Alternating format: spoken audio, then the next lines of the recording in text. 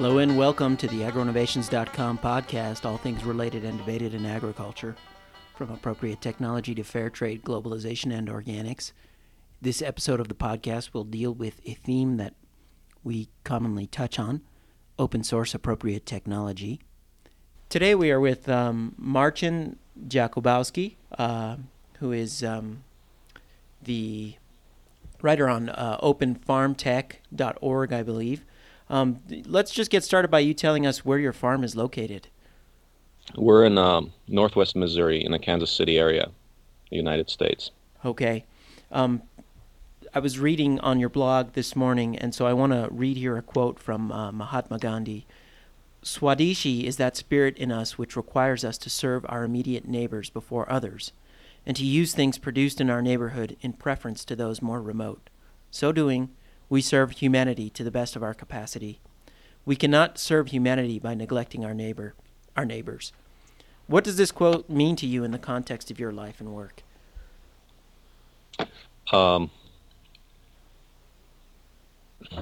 First of all, I don't know where you got it on our blog, but that's the closest to our heart in any case. I have to look it up where you got it, but I got the quote from Wikipedia actually. Yeah. Oh, you did? Okay. Yeah. Well, the deal is, it's a totally long discussion, but basically our society has become so dependent and not self-reliant. And when I think about my work, what I see is the underlying theme behind all of it is that if society were more self-sufficient on a personal level, that would transfer to the political level, of course. But that would be I call this lack of self-sufficiency as the cause of all types of problems. And that's when we get dependent on others to meet especially if that's about meeting our basic needs, then we get into a lot of trouble and all kinds of troubles like war, bureaucracies, and all kinds of deprivation happen as a result of lack of this type of self-sufficiency. So we go about this program by developing open source technology for sustainable living to make people more self-reliant on all fronts. So starting with technology though, because that's the most tangible for all types of needs. Yes, and when one of the most iconic images of Gandhi in my mind is him spinning. Many people might not realize that he was constantly spinning yarn, and it was his contention that he was spinning his way to India's future and freedom, that was essentially, he was saying what you're saying, is that local self-sufficiency is essentially the key to self-rule. So it's a positive thing, I think, to hear that other people are taking that message and running with it. So tell us about the Global Village construction set. Okay, well, it's a set of tools. As a reference, please go to the weblog, which is openfarmtech.org/weblog, and you can see a presentation on the whole concept. But the idea is to produce a basic tool set that will help people become simply more self-sufficient. So as we go about this adventure, we aim to live with all the technology that we develop as well, to see if it's feasible, how does it work in practice. So right now, as we got landed in northwest Missouri, we've got 30 acres that we're stewarding here. We're making our road as we walk, including the technologies that we are building. For example, the first real device that we have developed and will be using shortly is a compressed earth block press, a high performance 3 to 5 blocks per minute press that we need here for our building needs. Right now we live in a natural home. We've got a cordwood addition to this earth bag initial structure, but we find that okay, if we go the natural building way, it's really time consuming and labor intensive. So what's the next step? We figured the compressed earth block press would do it because you can do both industrial scale or natural building with it. So that's an example of the first technology that we're developing and living with. Now the next item is a we call it LifeTrack. It's an open source tractor. This tractor will run the compressed earth block press itself through the hydraulic fluid, and it will do a whole variety. It will be a super versatile, designed for disassembly, low-cost, open-source tractor. So we're going to power the compressed earth block press, the mixing equipment, the rototiller to mix soil. It's going to have a front end loader. It's going to run the compressed earth block press plus a sawmill, hydraulically driven, all kinds of implements up to a well drilling rig. So we're saying, okay, here's the technology that we need to live sustainably on a farm. And we're saying, okay, if we want to get it from the industrial system today, we're going to pay about $100,000 for all the services I mentioned, plus others. But our cost will be about $8,000 to put this tractor together with all the implements that I mentioned and some others.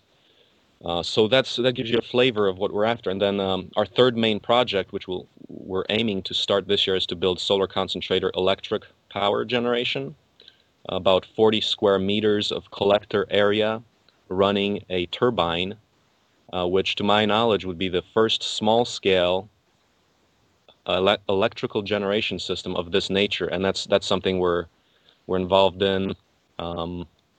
Everyone says that this is not possible on this scale, but I think we've got some keys to that will make it work. So, yeah, just basics of various technologies, and that's not to mention the agricultural side. It's both about agriculture and technology. On the agricultural side, we're planting out a lot of trees. We have a small nursery here. We aim to basically have the entire plot set up in permacultural activity. You name all kinds of edible plants. We probably have them here already. We've done things like grafting English walnuts onto native walnut rootstock. We've got apple, pear, peach, plum, and all those goodies, grapes and hazelnuts, chestnuts, so forth, to make this a wholly sustainable operation as part of our research and development work. Plus, we've got the animal husbandry like chickens, goats, bees. So we're trying to put the whole package together, make it a livable environment for us right now, and then replicate it, basically sell somewhat of a package for what I call radically buying out at the bottom. You can live well off the land if you have the techniques to do it, which include agriculture and technology.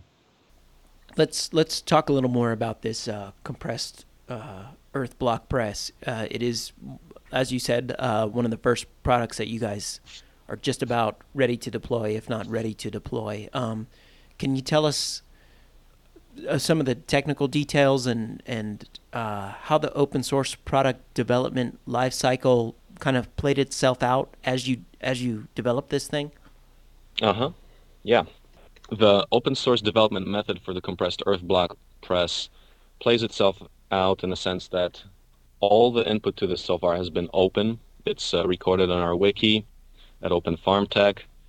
We got in touch with people, including the inventor of some of the competitors' machines, and he was quite willing to help out as well in some details.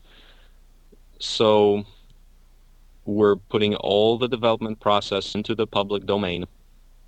And as far as funding it right now, we're using our workshop here to build the machine.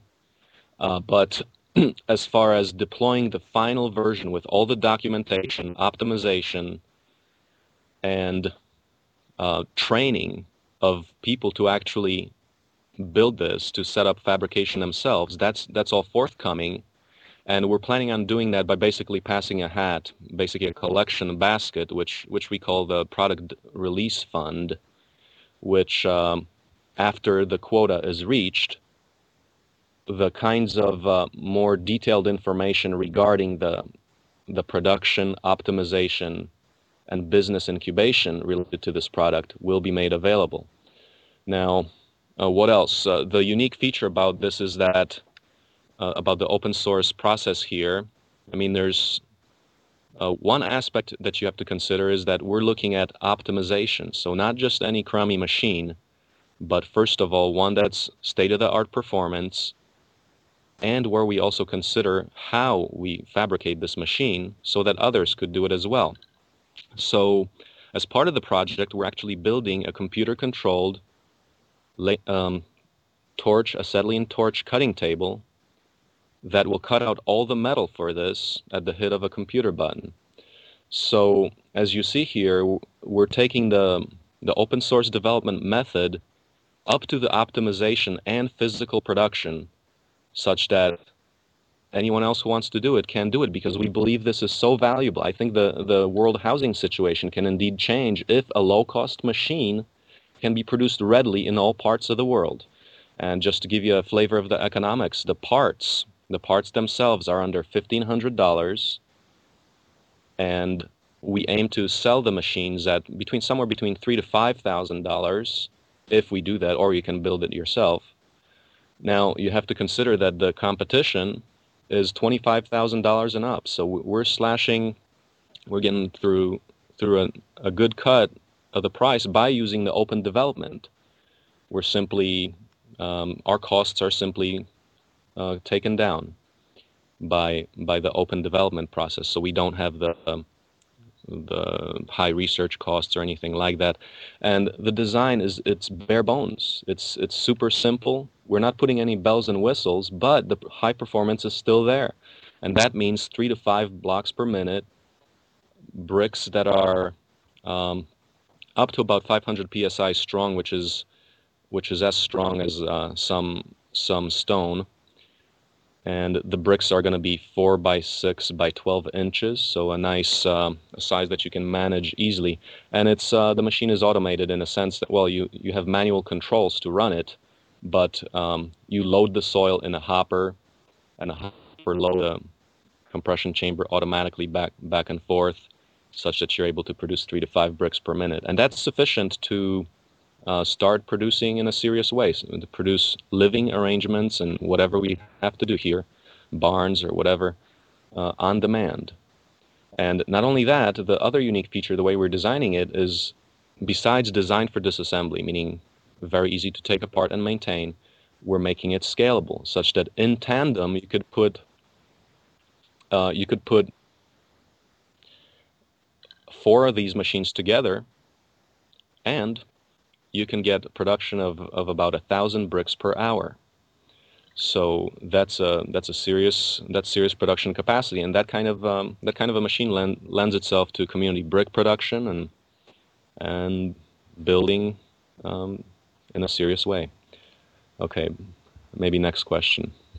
Yeah, my question is still related to the block press, but how does the open source model play itself out in terms of the maintenance and life cycle of the product itself? Okay. In terms of maintenance and life cycle, the open documentation is key. So by virtue of having full design blueprints and manual and people and a community using this, you basically have a de facto lifetime warranty on the machine. And that's combined with the design itself, which uses primarily easy to obtain parts off the shelf largely, that you don't have to go out of your way to get. And what is particularly open source about it? There's the design element that makes it easy to maintain, which is not necessarily an open source feature, but the feature that is open source is the availability of complete design drawings and documentation that makes you able to understand this thing completely, the absolute transparency that makes you, the user, able to maintain it very effectively without having to go to the experts or to the shop to get this thing repaired.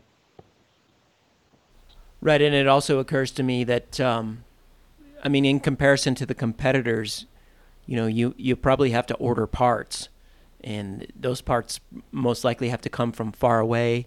And as time goes by, those parts may or may not be available. So hmm it seems like a way to combat sort of planned obsolescence. Absolutely. And the other feature that's worth noting is that the product evolves constantly as the community online is set up and as users, um, builders and users start to come about. Constant development is a natural part of a project like this. So there will be support at all times, and especially if a larger community builds itself, and we believe that will. And we're getting contacted constantly about people who want the machine, and we're saying not yet.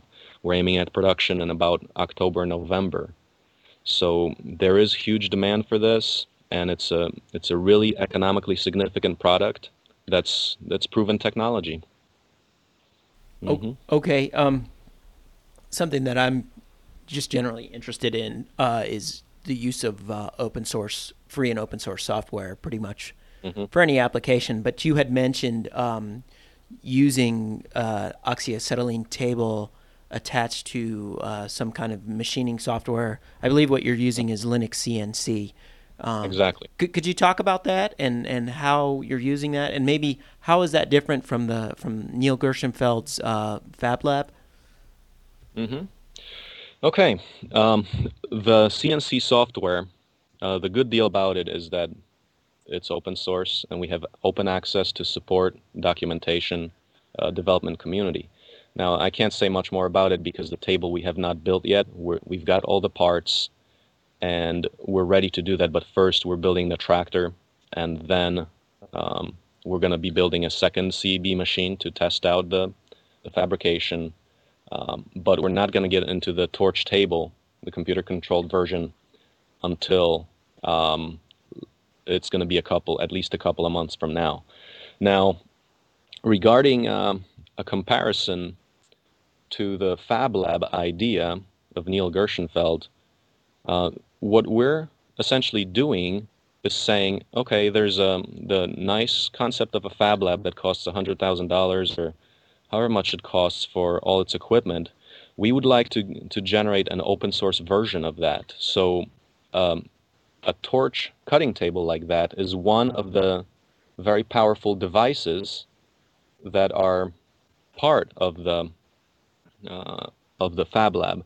So the Fab Lab um, has what we propose in a Fab Lab is a very general computer-controlled mill, drill, lathe, multi-purpose machine. That's the first item. The computer-controlled torch cutting table is another, and a smaller version of that for etching circuits is another. Those are the three major tools, but with them you can create just about any electromechanical device. So you're talking about electric motors, CEB machines, tractors, computer circuits, and that covers a whole range of devices. Um, Now, there are some others that we can get into the details of, but those are the three main machines that can be produced at the three ones that I mentioned are going to be in a price range that's affordable. It's going to be much less than $100,000 for the whole package. Those three machines will be about $6,000 altogether. And then also looking at, for example, the official Fab Lab from MIT has laser cutting in it. Well, that's also something we believe we can do. We've looked at that just a little bit, and um, there are already open source versions of a laser. Um, this I found, I forget which website that was, but there's information on it already. So we also believe we can do a laser cutter, which is, I mean, that's pretty amazing in an open source fashion. All the technology is out there to make a thing like that quite doable because the largest cost of any advanced technological device is the information that goes into it. So if we can open source that, then we reduce the price of that device automatically by a factor of several. So um, that's the basic idea, is to make an affordable Fab Lab that you can now take onto any farm, community, wherever you want to go, and engage in digital, flexible fabrication where you have multi-purpose machines producing a whole wide range of different devices. Now, that's different than a major commercial, major industrial model where you have high cost equipment, low skill. Here you have affordable equipment, but you do require high skill in an operator. So we're talking again about reskilling the people to become real producers. But I believe that about 90 to 99% of the industrial manufacturing can be done in small scale facilities like that, up to cars, renewable energy systems, and so forth. Where the next frontier that the Fab Lab does not cover is the actual availability of the raw feedstocks, such as aluminum, iron, or silicon, which is the next frontier that I think can also be decentralized into local production once, and that's our goal to do that uh, in the next, after about 2 years after we develop the whole basic survival package of technologies. We're going to get into more of the materials issues because that's certainly a huge frontier, and thereby address the, once again, back to the self-sufficiency issue. If we can produce a lot of these things on our 40-acre farm, I mean, such as aluminum from abundant aluminosilicates or clays, then it's like forget about all kinds of wars and resource conflicts and so forth. So that's the general idea. But isn't it a more maybe optimal thing to first take a look at all the scrap aluminum? And I mean, it just seems like there's so much garbage everywhere that's not really garbage. Absolutely, and that will be the first step because actually metal casting is part of our so-called Fab Lab package, which will be more immediate. So yes, but now I'll give you an example why that does not suffice. With that, we're relying on abundant industrial detritus. Okay, all the waste that comes out from the system, but that's not. Yeah, we can do that for some time, but and maybe we can do that forever. But just like with an example of waste vegetable oil, for example, we we were doing biodiesel here, and it turns out that one of the places, our major supplies here, someone else started getting the oil. The point is, there's only a limited supply on some waste feedstocks, so you really have to consider the sustainable generation just in case. So yes, you can go far with using what's available, but you also have to be ready if that is disrupted or if that just runs out. It's good to have other options. I agree with you, and you know, with the waste vegetable oil, one thing that we don't take into account is there's a lot of petroleum in that, in the sense that you know you got to run tractors Hmm. to produce the soy or the sunflower or the canola or whatever it is, and you know there's pesticides and herbicides and chemical fertilizers and whatever else going on top of that. Obviously, you know we know that's not a unsolvable problem, but Hmm. uh, you know, waste vegetable oil in and of itself isn't a solution. But you know, it's always good to tighten up those loops in a system that's extremely leaky as it Yeah. stands now. Tell us about permafacture. Permafacture is the next word after permaculture, where permaculture is an established concept of generating a an agricultural system based on permanence that's much more energy and resource effective. So the next step is permafacture. How can we transform the present industrial system into one that's truly meant to serve people's needs? And one of the main features of such a system would be lifetime design. Right now, a lot of products suffer from planned obsolescence or um, the design to break after a certain time. So permafacture refers to the permanent aspect of production, which can be attained by starting from lifetime design, where the main feature of that would be design for disassembly, the use of common parts, open documentation so you can maintain it yourself or more easily, just a higher level of transparency and access and lowering of costs such that you can fix things rather than throw them away, or design them, overbuild them, or however you design them that they simply last a lifetime. Like the tractor that we're building, it's the frame is actually all bolted together. So At the worst thing that could break, I would have to replace one of the hydraulic motors on the wheel, which is $250 as opposed to a much higher cost. So basically, readily accessible parts that can be replaced and accessed, and the machine can be taken apart easily. So uh, the philosophical background to that is simply think about uh, a context where we bought a certain number of items. Well, I mean, your car, or whatever it is. I mean, imagine if that could last a lifetime, and therefore you're going to buy that once instead of 10 times in your life. Well, what does that mean for your standard of living? Um, if that cost is made, say, one tenth over your entire lifetime, that means you perhaps have time liberated for other more meaningful pursuits than just working to make a living. I mean, that's our eventual goal, to create that kind of a setting where we're not slaves to our jobs and the need to make a living, because what we use serves us for a lifetime. And that's the general concept behind permafacture. Well, also, we could say that it serves us for generations and generations, and there's no reason why that couldn't be, except for maybe the obstacles in our own minds. Mm-hmm. Um, Yeah. so this is all great stuff. We're starting to run a little bit short on time. I Mm-hmm. wanted to ask you if there's anything in the last few minutes that we have that you wanted to mention that we haven't had a chance to get to yet. Well, one thing that stands out is as you go out, like in our case here, onto land and trying to live sustainably, it's a transformative experience by all means. It's beautiful and it's difficult. I love every second of it, as I'm trying to make my own environment for living, to generate my own electricity and fuels and food, and make that a viable enterprise model for other people, for many more people to get involved in becoming producers.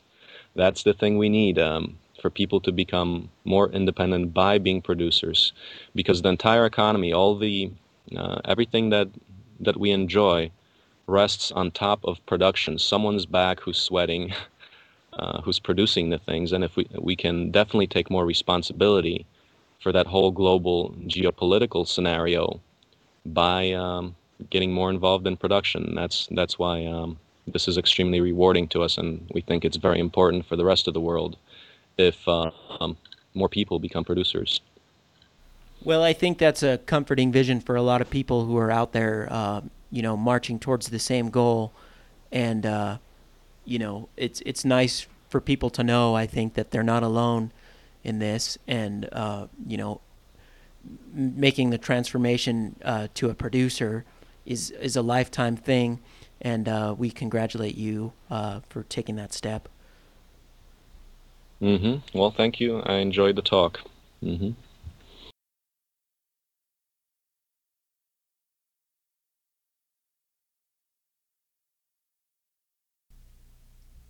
That concludes our interview with Marcin. We will link to his website on our podcast page. It is openfarmtech.org /weblog to see his blog, and there's a lot of great information and discussion on there. So I would highly recommend that anybody that is interested in these things check it out. And to reiterate, Marcin and most of the people involved in these types of collaborative open source models are very open to collaboration, obviously. So get in touch with them if you're interested in doing anything that's related with this, whether it's fabrication, financing, marketing. There's a lot of opportunity that's being generated by this energy around open source. So please find your niche and put yourself in the middle of things. We want you to get in touch with us. You can contact us at podcast@agroinnovations.com with your questions, comments, philosophies, and theories. You can also suggest a show. We also have a contact form on our webpage. We are happy to speak with anyone. People have and do get in touch with me all the time, either via email or from time to time I do have phone conversations with people that heard about Agro Innovations via our podcast. So that is always welcome.